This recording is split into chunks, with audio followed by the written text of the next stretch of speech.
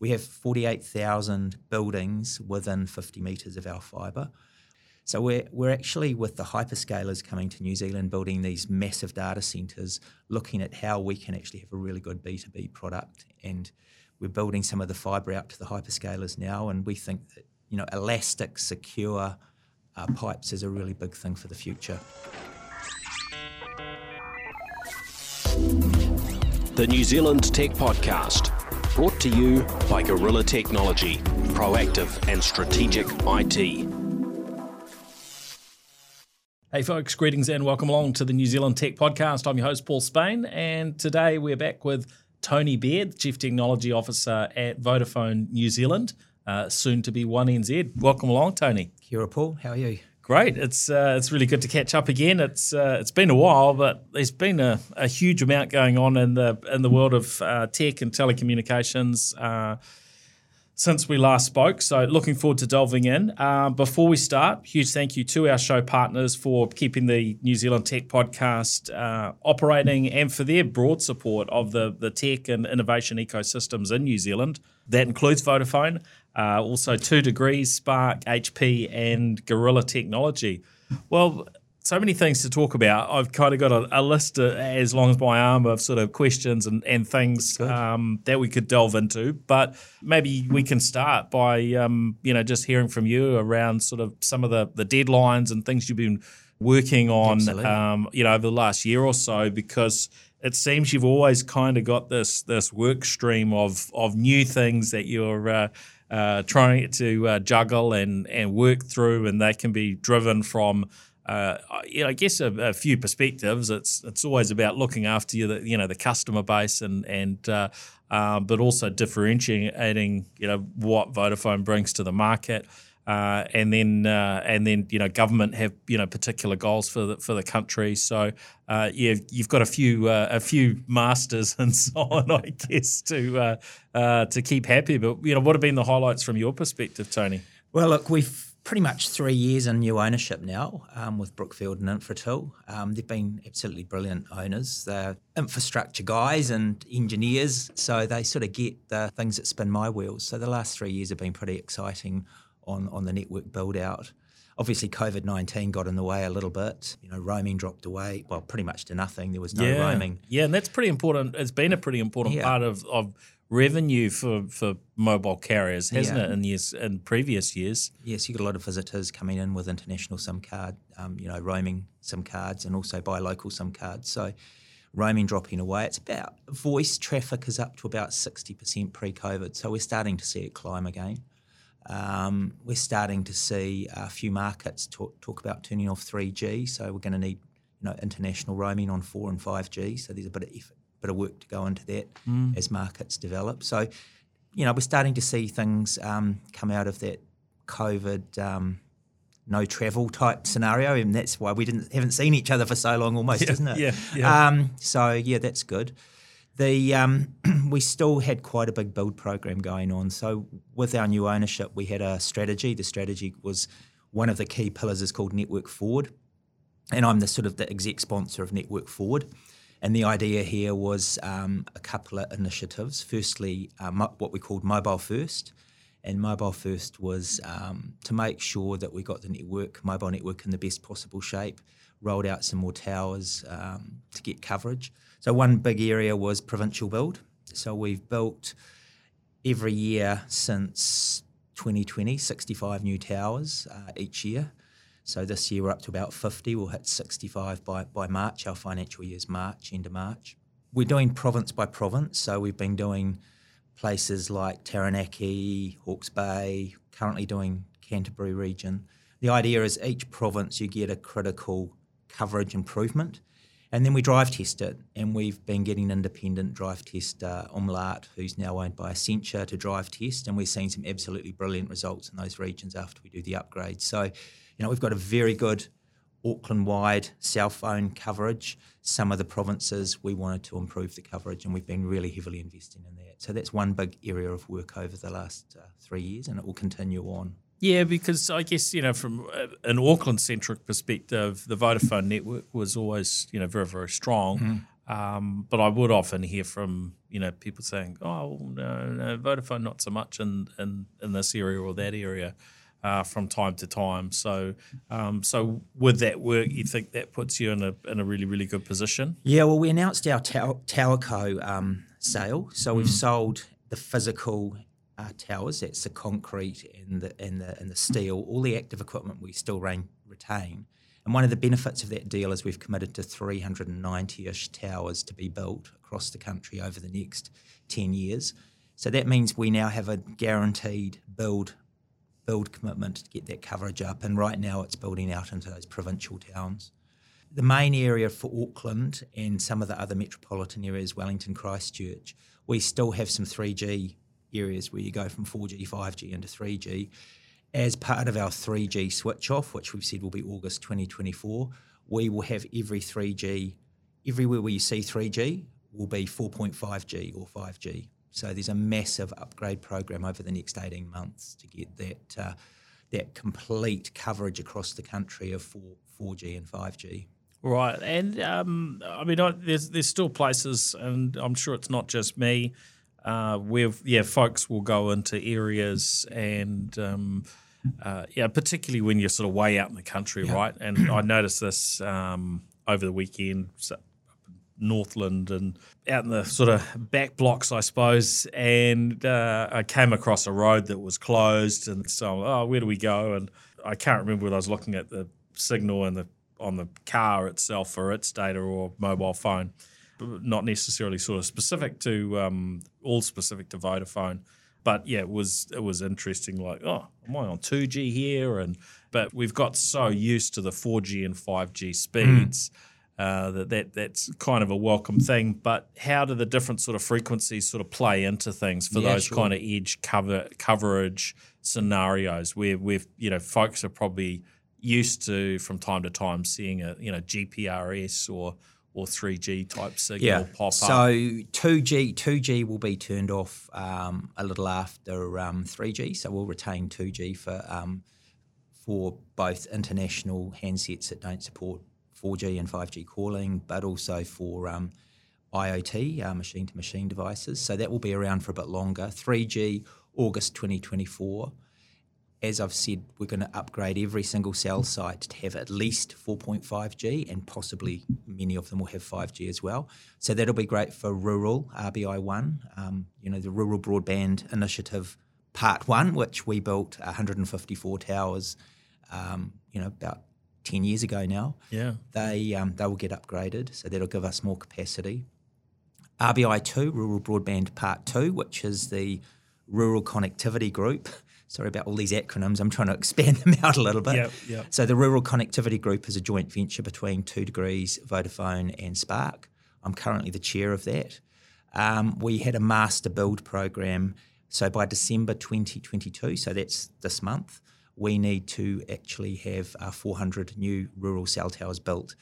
I think how's that gone? I think we'll be at 398. That's so pretty we're good. 2 out. Yeah. So we're pretty pleased about that, actually, given that there's been COVID and there's supply chain issues around the world. Yep. To get to be within 2 of our build to commit program is pretty impressive, really impressive, actually. The team's done really well. And what was that window of time for that particular build? 5 years. Yeah, because that's happened quite rapidly, hasn't it? Yeah. So there's 5 years for that, and then there's an expansion program, and the expansion program is probably another round about 100 additional cell sites, so that'll be 500 there.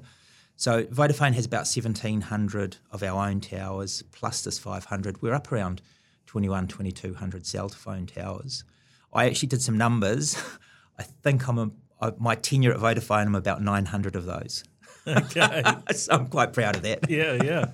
That's a lot of build work, and so those sort of scenarios where folks have either have had that sort of poor coverage. That's just going to keep getting better and better. What about folks that are in, say, rural locations and they're trying to weigh up what sort of connectivity that they should have? Starlink has been a big thing in terms of giving people access at at a good speed in locations that sometimes didn't have any coverage at all. But of course, that's now part of I guess what you have to compete with in terms of your rural offerings. Well, I actually see it as complementary. With RBI 1 and RBI 2, the sort of rural build out, adding capacity and coverage, we tend to have fibre optics or high capacity microwave for the backhaul, so we're not going to get the capacity constraints that satellites might get. You may remember I used to be CEO and part owner of Farmside many years ago. Yes. So I'm quite familiar with the issues that satellite, when they start to get fully loaded, will have. I know this won't have the latency issues that we had with IP Star, but it will have. Ultimately, there'll be capacity issues if it. The performance is really good. We've been testing it with small cells. Yes. So we actually have tried Starlink for cell phone coverage as well, and it seems to work. So that was a little. Yep. So the latency is such that you could use that to link up a cell site too. Yeah, we've tested that and it works. So I think it's complementary. I don't think it's going to be complete, ubiquity. I think it obviously fills in some of the gaps. So all for satellite. Yeah. And in terms of the sort of the 4.5 and 5G, what does that do for those in those rural areas? Because we've had data caps basically in those a lot of rural locations, right? If you're on an RBI fixed wireless connection, right? So what's happening on that front? So our fixed wireless access products, you can get quite significant amounts of data, and in some, in fact, are actually unlimited. So I would see that progressively being rolled out over time. It's really around sharing what is a scarce resource. I think you asked a question about spectrum before, and at the moment, a lot of those cell towers at the far edge have got some of the spectrum constraints, so we'll be rolling out more spectrum, like 700 megahertz to all of them, which gives you range. We'll have 900 megahertz, and in some cases 18 and higher frequencies. So we'll get capacity and closer in with the higher frequencies, and coverage with the lower frequencies. So they'll be rolled out progressively to give more capacity. That's the major issue for us. Yeah, because some areas at the moment, you try to get a connection, and actually it's you'll get bounced back and saying, actually, we're at capacity at the moment, right? So that's obviously quite important to get that balance right. I guess you have to draw a line somewhere in terms of, how many customers are going to go on to a particular site, and depending on what the technology mix is, I guess plays into that. But how do you measure that in terms of what's an acceptable load? We measure utilisation of a cell site. So with obviously speed, data caps, and number of customers, you've got to balance all of those variables. And you can add more spectrum. The other thing we're doing is adding, with each of the G technologies, 2G, 3G, 4G, 5G, one day 6G, you get more bits per hertz. So with 5G, we're sort of seeing 8 bits per hertz. With 2G, 3G, it's one bit per hertz. So you're actually seeing a lot more spectral efficiency as well. So that's a good reason for putting out some of these newer technologies. What do you think is sort of the acceptable performance in a rural location? It depends what the application is actually. Voice only needs very low bandwidth. Streaming Netflix probably needs 10 megabits per second. So it depends on what you're actually doing, and then how many devices are connected. And because I guess that's what you have to weigh up, right, in terms of how you spread your service out to how many customers and so on. You could probably give people a certain level, but if it's not consistently at that, and it sort of dips down to a megabit a second, then that's probably not going to work for too many folks, is it? So you have to balance how that. That'll be fine for IoT. It'll be fine for voice, but probably not for streaming high quality video. Yeah.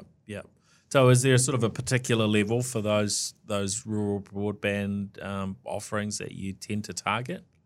As I said, as a minimum, it really does depend on the application and the number of customers, and we do have to black out some of the sites by not selling more capacity just to maintain the service offering we've got. Yeah.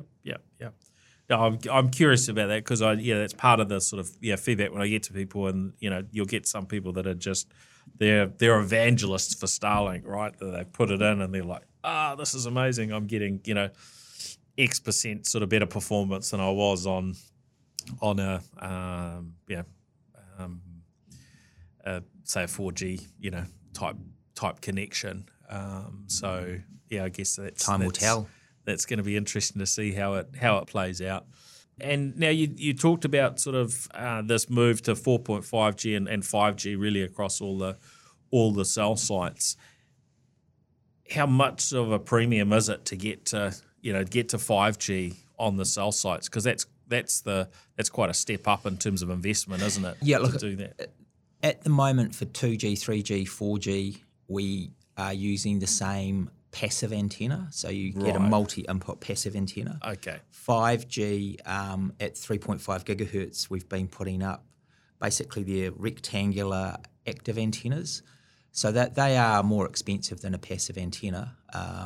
They tend to have massive input, massive output, which is multiple beams inside the antenna. Yep. That's how you get things like beam forming, which gives you the capacity. It allows you to start to do some adaptive stuff for types of applications. So it has some real smarts in it, which is good. The problem with 3.5 gigahertz is, we're going to get 80 megahertz of bandwidth, which will give us great capacity for fixed wireless access. It'll give us the ability to do unlimited plans and other things. Yeah. What it doesn't do is have the range of the lower frequencies. Okay. You're sort of talking clear line of sight, maybe 5 kilometres, and it's not great at penetrating concrete and triple glazing and things like that. So whilst it has capacity, it has speed, it has all those benefits, you have to trade that off with coverage. So at the 700 megahertz, which is the other end, we've got 4.5G, so 4.5G, which gives you the coverage layer.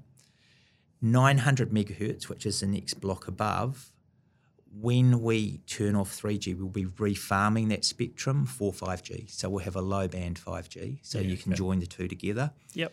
And a lot of these new technologies, you've got the ability to basically aggregate carriers, so aggregate spectrum, basically glue it together. And when you glue it together, you get even more capacity and even more coverage because you've got the coverage at the low band, the speed and capacity at the higher bands. Glue it all together, you get a really good offering. So that's some of the bits and pieces we're going to be doing. So I'm trying to make it sound easy to understand. Yeah, that's really good. The other aspect, I guess, with 5G and people having 5G sort of a fixed wireless type offering is the router, the customer premise equipment. That needs to be in home to access that. That equipment's been reasonably pricey, hasn't it? So is that still part of the mix that sort of plays into that adoption of 5G for residential and rural use? Yes, it has been actually. The main issue has been, I think, with the supply chain, you've seen massive inflation across the board. Yeah, our industry's seen the same thing with equipment supply, delays and price increases. We were hoping to have the CPE cost come down, 30 to 50% over since we launched, which was late 2019, December 2019. We launched 5G. It hasn't come down, but we're starting to see volumes rise around the world. So we'd hope to see the price points come down this early, not this year. We're almost at the end of the year, middle of next year. 2023. Yeah. Okay. Good stuff. Now, the eSIM side of things, that's taken a little bit longer to land, but it's here. Yeah, look, I've got eSIM in my handset, so we've got the handset side of it working fine. Yeah. Mainly, people also mix eSIM with wearables, so we'll have wearables in the market next year. We've got the network appliance running now, so basically we can test it. It's a matter of adding it into the plans and making it available in the sort of IT side of the systems. Yep. Okay. Oh, that's good. That's definitely one I've been waiting for. The other networks have beating you to the I know. the punch. I know. Sorry about that. That is definitely the case. Now, the work that you've been involved in as far as sort of emergency services in New Zealand, there's been some really big stuff going on there. There's, I guess, two aspects to that. Can you run us through what's been happening? Yeah. So we're really pleased about this project. I think it's been about 7 years to get to where we got to. So we had a few trials over the years. The project is Next Generation Critical Communications, NGCC, or Public Safety Network. So overseas, America, Europe, you're starting to see the emergency services use 4G, 5G technology instead of two-way press-to-talk radios. And the reason they're doing that is because they then get the benefits of IoT, they get the benefits of heat sensors, they get the benefits of video, all the other things that come with a cellular service. Yep. They also get the ability to access applications, so driver's licenses and other applications where they can have them in real time rather than have to have a notepad. So it's going to increase productivity of the emergency services and the quality of service that they give. So we're seeing that rollout will commence next year. It's a joint venture with Spark and Vodafone. We've formed a joint venture company. I'm on the board of that. And we will be delivering firstly roaming, so you can roam between the two networks. So that will give benefits of coverage and capacity and other things. And there will also be QPP, which is quality of service, preemption. So basically the handsets that the emergency services get in a congested environment will preempt and get priority in a grade of service so they can make calls, do the video, whatever they need to do as the application. Yeah, I think that bit's quite fascinating. I've heard a few bits and pieces around, how that actually operates. What can you share in terms of what could be a real world sort of scenario where that might come in quite handy, and how it would. What the difference would be in that emergency scenario for emergency services versus, say, a member of the public whose communication isn't going to be as important. Yeah, well, if you just rewind, one scenario would be the Christchurch earthquakes, where a number of cell towers had disrupted power supplies. We had 6 rooftop cell towers that ultimately were deconstructed buildings. We put in another 17 roadsides, but that took time to build all of that out. You had a lot of people wanting to make texts, phone calls, send videos, all sorts of things, general public. The emergency services also want to be able to make contact. So in that sort of scenario, the emergency services would get priority. They'd be able to preempt other access. So the scheduler, which basically schedules operations on the network, they get priority, so that they'd be able to make phone calls, stream video, get back to the command centre, all of the sorts of things that you'd expect for the emergency services to get. So that would be one example. Right, even if there wasn't enough sort of capacity for everyone to be doing that. So if they were lumped in with everyone else, they might find it waiting twice as long for a video to get through, yep. or if they're doing a live video communication that actually works rather than being stuffed. That's the idea. Yeah. So historically, there was something that we enabled on our network called Emergency Network Priority Access, ENPA, which was a SIM card setting, and you get a number of classes of user. So we'd actually given emergency services ENPA, but it's not as dynamic or fluid as what QPP will be in the new standards. It's more of a SIM card setting. This is a dynamic. So they'll get issued, everybody get issued with a new, they'll retain their phone number, but they'll get a new SIM card with all the right settings on it, an eSIM card, eSIM with the right settings on it to access these services. Yeah, okay. Now, one thing that Vodafone had been part of, Vodafone Group in the past, was the shore signal boxes, the sort of femtocells for if you're in an area without great coverage. And in fact, my home used to be one of those. I've had clients that are, have fallen into that aspect, even in, say, the CBD, because of the nature of their building and other complexities. How's that operating today? Because you've got IP-based calling. Is Femtocell sort of something else that it might come back again in the future? Yeah, good question. So we launched our Femtocell in 2011, and it was just end of life. It had run out of. We couldn't get upgrades for it.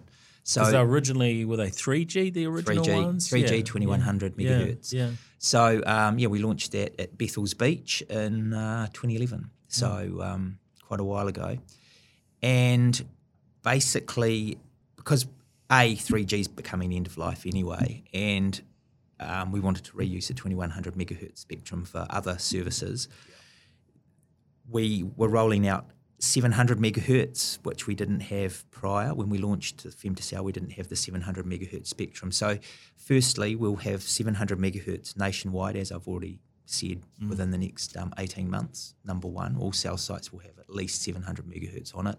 Number two, 3G is going to be shut off, so the Femtocell, we could not get any spare parts for it.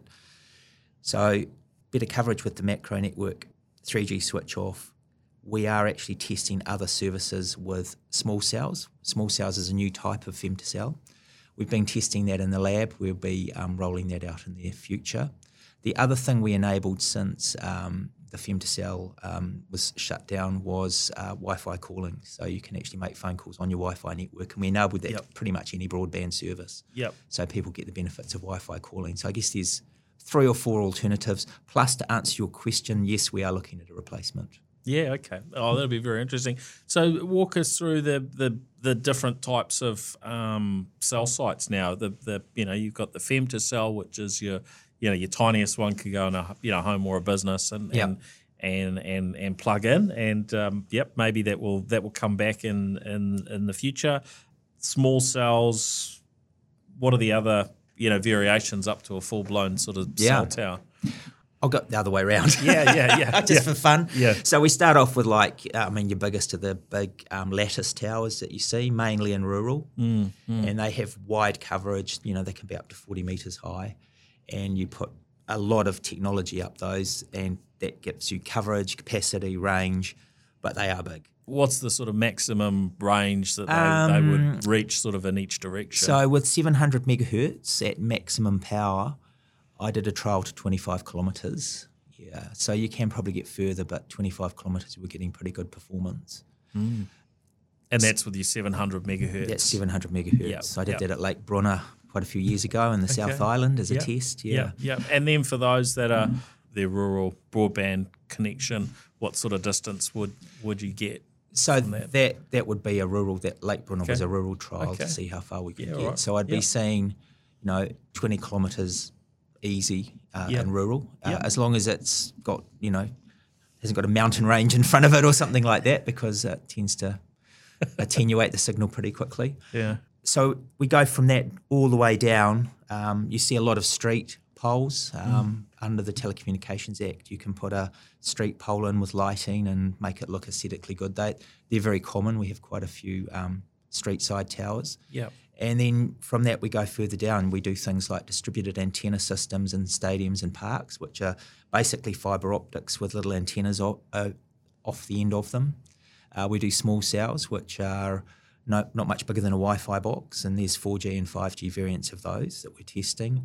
And then at the very end of the scale, you have the Femtocell type broadband products. And we're supporting everything above Femtocell now, and we're looking at a Femtocell replacement. So what are some example scenarios with the small cells and where they're sitting? Yeah, the small cells are really good because they come in a range of radio frequencies. So as I said before, the 3.5 gig 5G potentially gets attenuated on concrete and triple glazing, but you can put those small cells with that radio frequency inside a building. So private 5G is a use case where people might be replacing their Wi-Fi with a 5G. You get the benefit of a in-building 5G solution, and then you move outside the building and you just seamlessly transition across. Yep. And we've got at least a couple of enterprises actually doing trials of that right now. Yeah, okay. And I guess we heard as 5G was coming through that potentially one of the scenarios for for 5G might be these sort of private networks and sort of manufacturing type cases and so on, rather than wired. Remember the demo we had with surgery? Wi-Fi. So how's that stuff coming along? Is that Yeah, I think those applications are going to take off, but they have been slower than I guess I expected. Our use case for 5G was really going to be fixed wireless access, and we've already talked about the price points of the CPE, which we hope to see coming down middle of next year. We're doing some private 5G trials at the moment, so I would expect that to take off quite quickly. The emergency services that I was talking about, I see that potentially being a network slice. So a network slice is basically where you can dedicate dynamically some spectrum for a particular use case. So it could be manufacturing, it could be emergency services, it could be IoT. So I see network slices being the next big thing, which sort of intersects all of those things. Yeah, okay. We don't hear much about the, millimetre wave band here in New Zealand. Where's that likely to fit in the future? That's a good question. The millimetric radio, that's around 26 gigahertz, and we've seen in Australia the auction for that, and people getting about 1,000 megahertz of spectrum. So, if you think about we're getting 2 by 15 megahertz at the 700, you get 1,000 megahertz or 1 gigahertz of millimetric. That means you can get huge capacity. The problem, again, it's a trade-off with distance. You go hundreds of metres rather than tens of kilometres. So you've got that trade-off. We are seeing use cases for residential fixed access. Yeah, okay. I think that'll be quite big. In-building coverage solutions will be big, and we'll definitely be doing something with millimetric radio. I've already done some trials a couple of years back. So when that spectrum comes up for renewal in the next few years, we'll definitely be getting some. For instance, one use case could be our HFC network, where we have DOCSIS cable modems in other cities. That could be a use case. Another use case more on the residential side of it.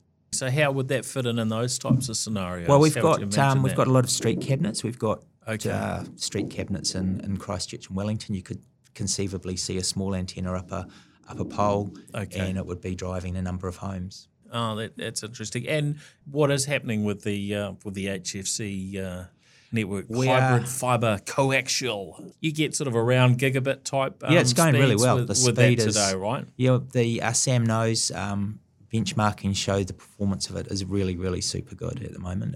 900 meg is pretty common for the downlink speeds. We are supporting that product. We are continuing to support it, but probably by the late 2020s, we'll be looking at a replacement for it. We're just working through the planning for that now. Right. So does that mean you could actually like a physical sort of replacement, or that could be a mobile sort of based option or whatever? All options are on the table. Yeah, because you've got the LFCs, local fibre companies. You've got do you do another DOCSIS replacement? Do you use 5G radio?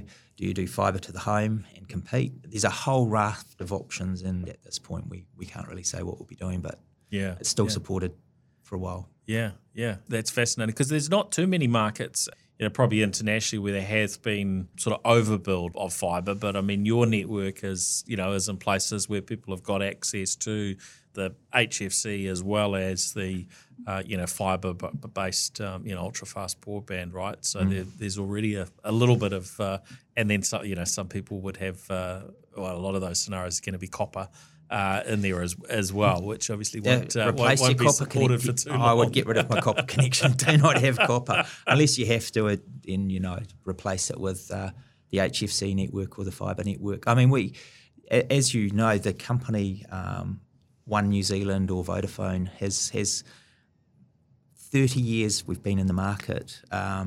So 30 years ago, Bell South launched in New Zealand and became Vodafone in 1998. So over that 30 years, we've acquired a number of companies. So Saturn Communications became Telstra Saturn, which became Telstra Clear. after merging with Clear Communications. Bell South became Vodafone. All of these companies came together, plus a few internet service providers like iHug, Paradise, World Exchange. So farm side, as you merge all these companies in, we've got a range of technologies. We've also got a huge asset base. The fibre network that some of those brands I mentioned built out across this country, we have 48,000 buildings within 50 metres of our fibre. We have 8,000 buildings connected with either one or two connections into the building. So we're actually, with the hyperscalers coming to New Zealand, building these massive data centres, looking at how we can actually have a really good B2B product. And we're building some of the fibre out to the hyperscalers now, and we think that, elastic, secure pipes is a really big thing for the future. Oh, that's interesting. Okay, so to service the hyperscalers, these massive new data centers that are going in, that's new infrastructure that you've got to put in the ground? Absolutely. Yeah. Okay. So firstly, the hyperscalers are using a lot of international bandwidth. We've got the TGA cable out of Raglan, we own 46% of that cable. We've been upgrading that. That's multi-terabit per second capacity, and every year we add about 1.2 terabits of international capacity on that cable system. Yeah. So that's firstly to get to the international data centres and also all the video content that comes in from offshore. We are also building fibre out to some of the new hyperscaler data centres, and that is so that you can get highly secure, high-capacity bandwidth into them for some of these public cloud applications. Yeah. So it's a super exciting time for the country as far as fibre connectivity. And I see fibre fully complementary with 5G, because you can have 5G access, you can have fibre access, groom it into a really high-capacity fibre pipe to either a public cloud in Aotearoa or offshore using the TGA and other international systems. There's a lot going on, isn't there? Exponential growth. And I remember looking in the basement of the building. We moved into here a year ago and seeing Telstra, probably a Telstra Clear logo or two and whatnot. You talked about there being a lot of, you've got a lot of fibre around the place. You own copper going into buildings and so on as well. But since the ultra-fast broadband initiative, we haven't tended to hear so much about other offerings for getting fibre into buildings. So is that something that's kind of a consideration at the moment? Yeah, we do have a lot of on-net customers still. And with historically, a UFB connection has been, if you've been having all of your data hosted in a rack and a server on-prem storage, people said, I'm just downloading stuff from the internet, but I do all my office business critical stuff in my rack in the basement. I think the next few years with the hyperscaler data centres, people are going to get, and COVID also started to drive some of this, people are going to take that data that's in the basement of your building and put it into a public cloud. Yep. And when it's in the public cloud, you need symmetrical high bandwidth links that are highly secure because it's going to be hosted in the public cloud. And I think that's going to drive a change in usage. That's my bet. Yeah. Well, that's your job to figure out these things and make sure you got the right offerings. So I think that'll be fascinating to see what that means. Now, in terms of traffic growth, we seem to keep eating up more and more internet. What does that look like? As there's been, you're continuing to see a pretty consistent sort of trend in terms of usage growth year to year? Yes, this year will grow about 30 to 40%.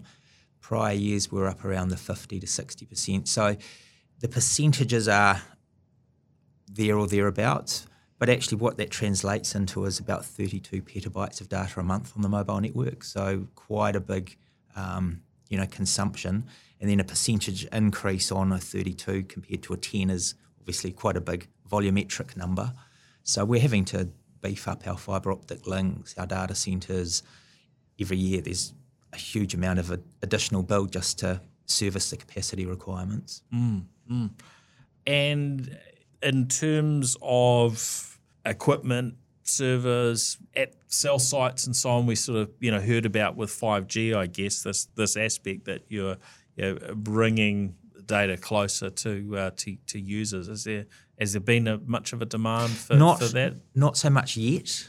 We are doing a mobile edge compute trial.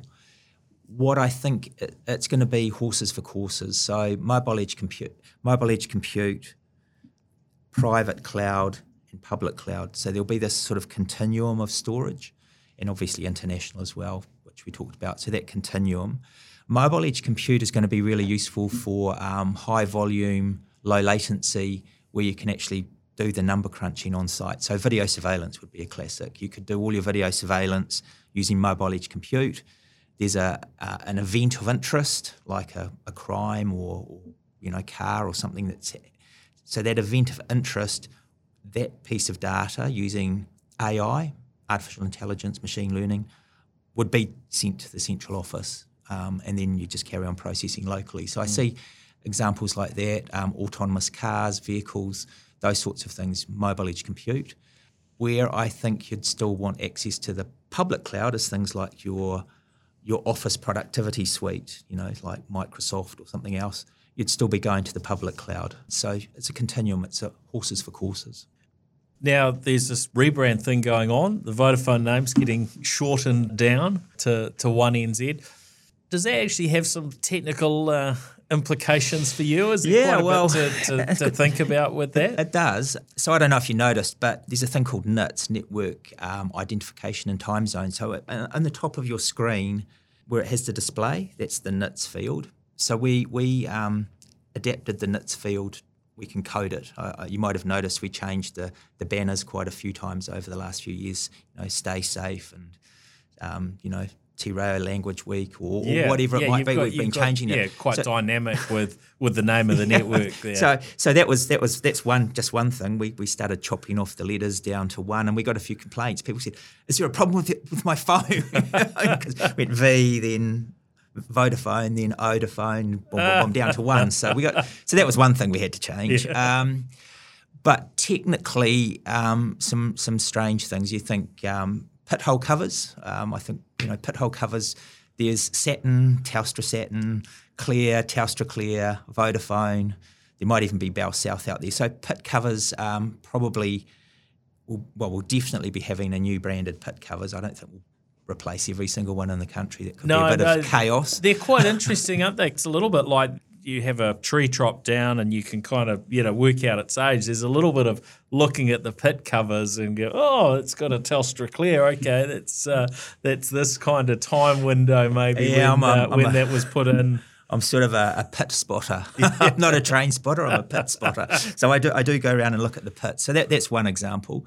But if you think about it, there's the obvious ones like the stores need to be rebranded, and they're working through what those new stores will look like. They look really good, actually. Rotorua is the first one.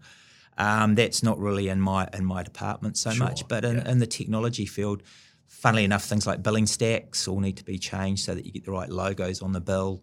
Some of those things are actually so old that they're hard-coded, so you've got to go through the code and actually find where it says, Vodafone and replace it with One New Zealand. So there's actually quite a lot of tech work behind the scenes, websites, applications, My Vodafone app, those sorts of things. So quite a lot. It's interesting. I certainly imagined that a lot of software would have been developed without the thinking that they need to be able to change the brand along the way. So stuff would be hard coded, and if that's a bit older, that can be more of a challenge to work with.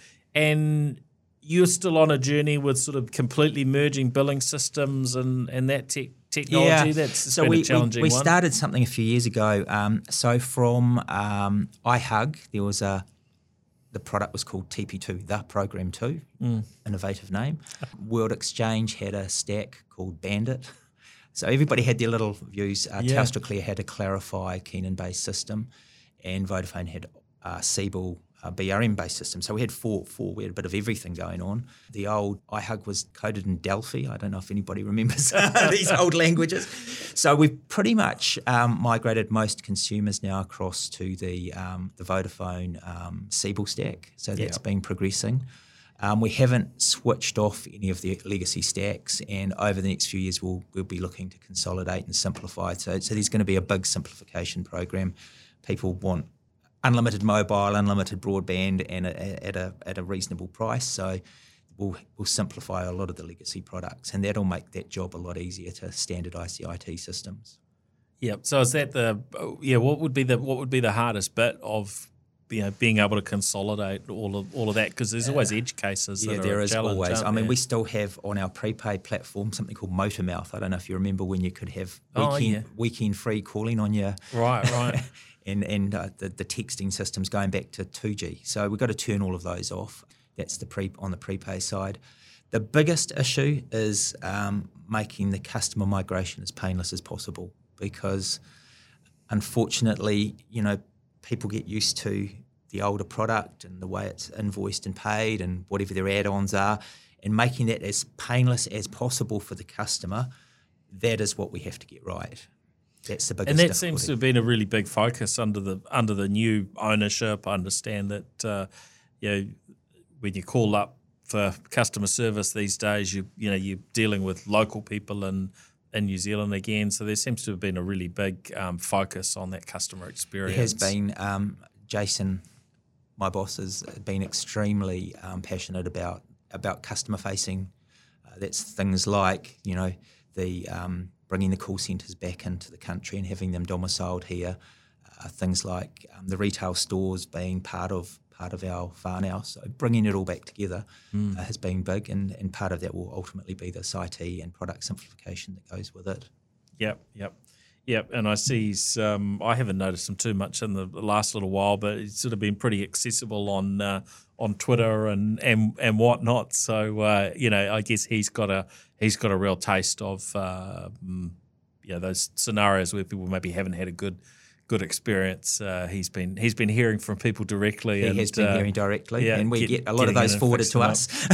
Yep, I think he's even been on the Geek Zone forums and stuff as well. So I think that stuff is really cool when there's that much of a focus and interest in the customer and being accessible to hear from them. Obviously, there's some challenges to that too, but it's really good to have that pulse, isn't it, on what's going on and what works and what doesn't for them. Yeah, I don't think anybody gets up in the morning saying, how can I make a customer's day unhappy? So it's best when you hear, I just got coverage from a new cell tower and I've got this amazing performance. That's what you want to hear. So yeah. Any other things that we've covered quite a bit? Any particular things we've missed or that we should delve into? I think we've covered quite a lot. As we progress with some of these small cell technologies, be quite happy to come back and have a bit of a chat, bring some samples along with me. Yeah. As we head into the vacation season, obviously we've put temporary cell sites out into the region, so everybody going to their holiday hotspots, hopefully they get the performance they're expecting. The usual Coromandels and everything. We're hoping get everybody having a nice hot summer, so want to make sure the coverage out there for them. That's very, very helpful. Actually, this last weekend in Auckland, we had a lot going on. I was sort of driving back to Auckland, so I got to sort of see the tail end of it. But we had Eden Park was packed out for Guns N' Roses, I think. Then there was something at Western Springs. I think maybe Christmas in the Park on. How is sort of the latest, in terms of how your network's set up and 5G and so on? How do you cope with those scenarios, and how's the experience sort of different from what it might have been, 5 years ago? Yeah, so we're going to need to get more 5G into the stadiums. Eden Park has 7 base stations in it with a distributed antenna system. Yeah, and some of the stadiums, when people start uplinking to Facebook, streaming video, you do start to see. So I think 5G at some of those stadiums is going to really be a rollout. We have 35 cell sites on wheels. We call them cows, they're roaming. We've got 35 cell sites on wheels. They get deployed for these special events, and we have a very heavy summer calendar as we migrate them around. Actually, some of you might be interested. We're looking to put a cell site on wheels into Transmission Gully. Interesting. Because pre-Christmas, been a bit all of going well. A gap there, hasn't it? Yeah. So we'll get some coverage into Transmission Gully. There'll be ultimately a number of cell sites going along that roadway, but couldn't quite get them in for Christmas. But a cell site on wheels will be going in. So Yeah, so look, it's temporary coverage, it's more 5G, more in-building solutions that we were talking about earlier. And we didn't sort of delve too much into IoT, but the Internet of Things, we're on this journey to more and more and more devices. And yeah, I've been used to it in my car over the last sort of 3 years or so, having a vehicle that's always on from a connectivity standpoint, or nearly always on. There's the odd times where there isn't coverage and so on. And in fact, I think Tesla have had a few problems with their particular approach. So maybe there's an opportunity for a local telco to pick something up with them. I think they've had Telstra SIMs on some sort of a roaming arrangement, and there's been some dramas there. So probably going on for a couple of months, sort of on and off. I keep hearing people having really bad experiences. I haven't been sitting in the car watching Netflix or anything to have noticed it myself, but and other vehicles that are coming in, particularly I think as we move to electric vehicles, there's that expectation, especially some of the new brands, to really compete, and so that's one aspect. But there must be lots of other aspects there from the IoT perspective, and I guess there's the power meters that are in our homes, which are largely on 2G. Yeah. Right. So there's a fair bit sort of keeping you busy there. Yeah. So IoT, I'd be expecting to ramp quite dramatically. We've rolled out nationwide narrowband IoT, so that's low data, things like power, water, meter readers. We've got LTE-M, which is long-term evolution mobility.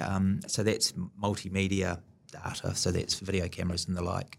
There's quite a lot of that growth happening. I would imagine, we were talking about a few years ago, 50 billion IoT devices connected by 2025. Yeah. I don't think we'll get to that somehow. I think but certainly the growth is coming through now. Track and trace is pretty big. Things like containers, medical equipment, that sort of thing. You'll start to see a lot more IoT in that space.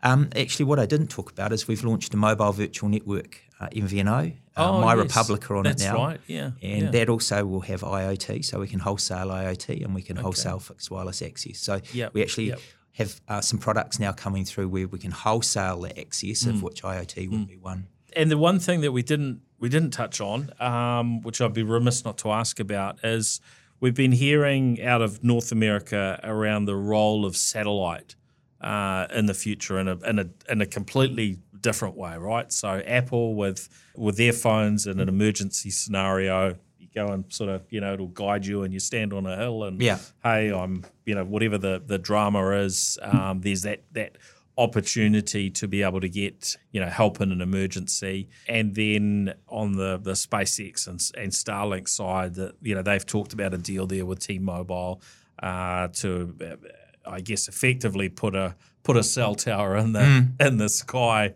500 kilometers up or 550 or wherever they end up finalizing.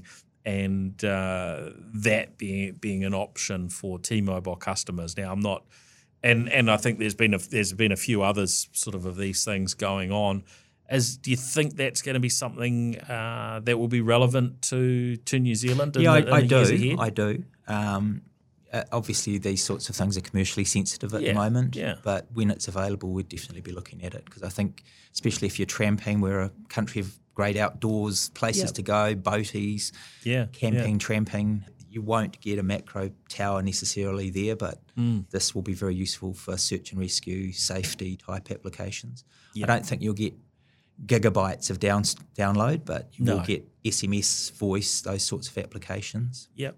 Yeah, because we've had sort of those EPIRB emergency devices that you're always recommended to take if you're going off and tramping into the wilds, and some way have those emergency locator beacons. So that's right. Making that technology sort of more mainstream and more accessible has got to be an upside from a safety perspective. Yeah, absolutely. Over the years we've been quite good on innovation. We've just announced, you might have seen the 5G lab at the Auckland University Business School. So we're keen to see innovation. Hopefully some New Zealand startups will make use of it, and we'll have our own version of Starlink or something coming out of the 5G lab.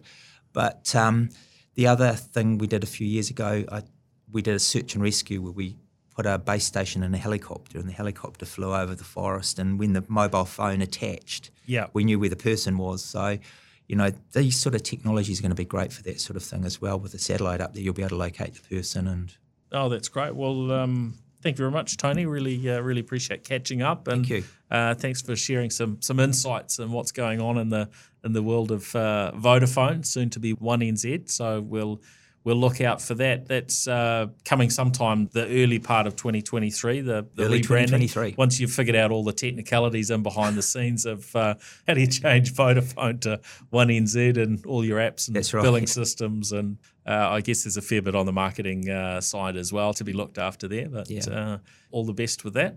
Thank you very much, and have a great Christmas vacation period. Yeah, likewise. Hey, well, thanks everyone for joining us on the NZ Tech Podcast. We'll look forward to catching you again on the next episode. Cheers. Bye. The New Zealand Tech Podcast, brought to you by Gorilla Technology, proactive and strategic IT.